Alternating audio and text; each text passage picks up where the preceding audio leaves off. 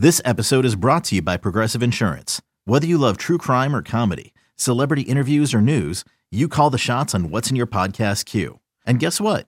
Now you can call them on your auto insurance too with the Name Your Price tool from Progressive.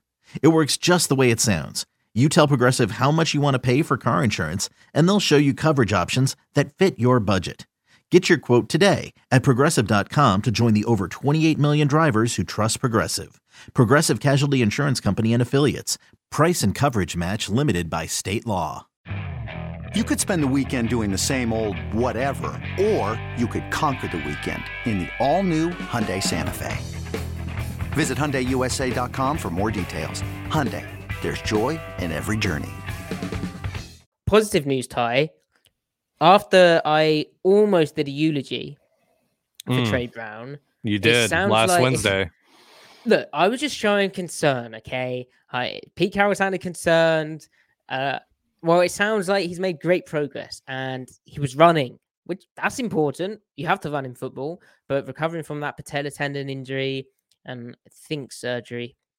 But the cornerback, the second-year cornerback, sounds like 2 to 3 weeks was the timeline which emerged. Yeah, so he's running full speed, and Pete said earlier today in his press conference that it seems like 2 to 3 weeks for Trey Brown, which is great news because I mean, last Wednesday, as we were talking about when you were talking about him, the way that Pete was talking kind of seemed like like Trey's not progressing very well right now. Is he going to play this season? Because we know how Pete Carroll is when he talks about injuries, and when even he starts to crack and shows concern in press conferences, it's like, oh, this is like actually really serious. So I don't blame you for being like legitimately concerned about what that may have meant. But so this is great news, and this is last year, we have to see, because this is such a gnarly injury coming back from a patellar tendon. It's possible that he will. I mean, it's more likely than not that he will not be the same player that he was ever again. The player that we saw last year was, he was one of the best corners in football during the few weeks that he played. So yeah, well, so that would be a huge boost to get him back. Sorry, what were you saying? Mm-hmm. No, I apologize for interrupting you. If you think about Will Dissly coming back, he didn't have the same rookie year explosion. Jimmy Graham had this injury, and he was never quite the same level of athlete. And what was Trey Brown's defining characteristic? Well, he was not a tight end for a start, but his burst and twitch out of breaks was incredible. Short area quickness in a straight line, and if that's gone, then that's tough. Corner is a position where movement skills are the thing.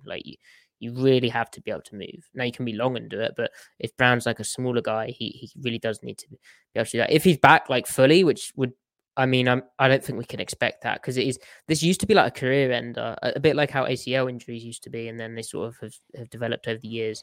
But if Brown is fully back, maybe science has developed in a way, then there's a potential for him to come in and compete for the nickel spot along with left corner as well. So hopefully he has fully recovered. But more importantly, it's just good to hear that he's coming back, because that must have been a really tough process for him. And just being off on your own and wondering whether you can make it onto the field and not making it back in time for the preseason. He's going to be playing catch up from a scheme standpoint. All the language has changed in the playbook, even if they are running similar coverage concepts. There's a slightly different emphasis to more middle field open looks, whereas last year, even though they're running these middle field open looks, they were still middle field closed, cover 3, cover 1 kind of team. But yeah, positive news today, so that's good. Yeah, that's really nice to hear. How do you think that he'll kind of fit into this whole cornerback situation they have right now? Because obviously they got Mike Jackson. They, Sydney's still around, even though that they made him a healthy scratch on Sunday. They do have guys. The Artie Burns is apparently coming back. So how do you kind of see him fitting in this whole thing? Confirmed guys. Yeah, it's kind of what I said. It's difficult for him to come back. I think, Sydney's the next guy up as the corner 3. I mean, the real area would be Brown contributing on special teams, right? Like they've had Isaiah Dunn playing specials. Well, if Brown's ready, then I imagine Dunn gets released, put on the practice. When you need mealtime inspiration, it's worth shopping Kroger, where you'll find over 30,000 mouth-watering choices that excite your inner foodie. And no matter what tasty choice you make, you'll enjoy our everyday low prices, plus extra ways to save, like digital coupons worth over $600 each week. You can also save up to $1 off per gallon at the pump with fuel points. More savings and more inspiring flavors make shopping Kroger worth it every time. Kroger, fresh for everyone. Fuel restrictions apply. Maybe Dunn is on the practice squad already. He might not be on the No, he is on the active roster because they claimed him, right? So yeah. And they signed Xavier Coleman. Yeah, and he's been activated off the practice squad. Oh, they signed him to the active roster now. Yeah, he was the corresponding move for Homer going on the IR, which I guess we should also talk about real quick. Travis Homer's on the IR, unfortunately. Yeah, so just to wrap that up, yeah, I imagine Brown replaces one of them, contributes on special teams. If he's looking good, then he unlikely to feature at corner unless something really bad starts happening at the corner position where they have to rotate through. But yeah, Homer to the IR sounded bad, like in terms of, he's hurt his ribs. Carroll's mentioning after the game some cartilage involved. Sounded like he's very sore.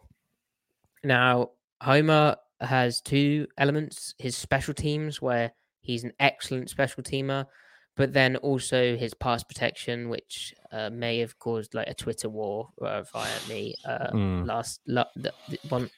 one season, or maybe the season before, 2020. I believe it was 2020. I believe the quote was,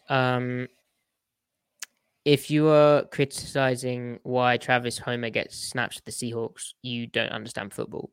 And why I said that was, and I've tried to be a bit more positive on Twitter, but what I said that was, a lot of people were sort of criticizing the Seahawks for Travis Homer getting snaps on offense, but his value is as a passing down back, where his pass protection, other than that Geno Smith touchdown against the Broncos, has been flawless. Like, he is really good at recognizing where to help out, like, because sometimes a rusher comes from the opposite side and you have to get all the way across the formation to pick him up. So he's got good, scanning with his eyes.